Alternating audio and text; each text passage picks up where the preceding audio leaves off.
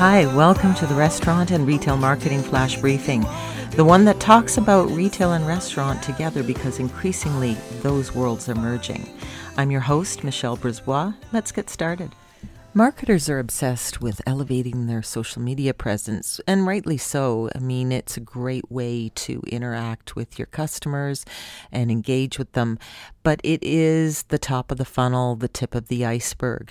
The goal is to get them engaged there and then migrate them as quickly as possible to your own database, one that you own, that you can control, where you can guard their privacy and have direct contact and control, because social media platforms like Instagram and Facebook can change their algorithms tomorrow, and all of a sudden all of that engagement and all of those followers you've built could go down the tubes. So how do you do that? Well, post teasers on your social media messaging, and really you always got to think about, how can I get them to click through to give me their email?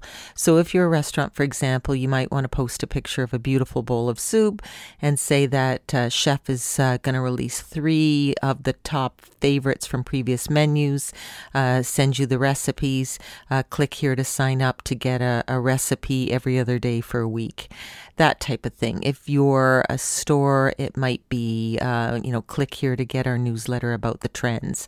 So you want to use social media simply to whet their appetite and then get them onto your own database as quickly as possible, where you can segment and nurture them and care for that relationship. Talk to you tomorrow. So come on, let's get out.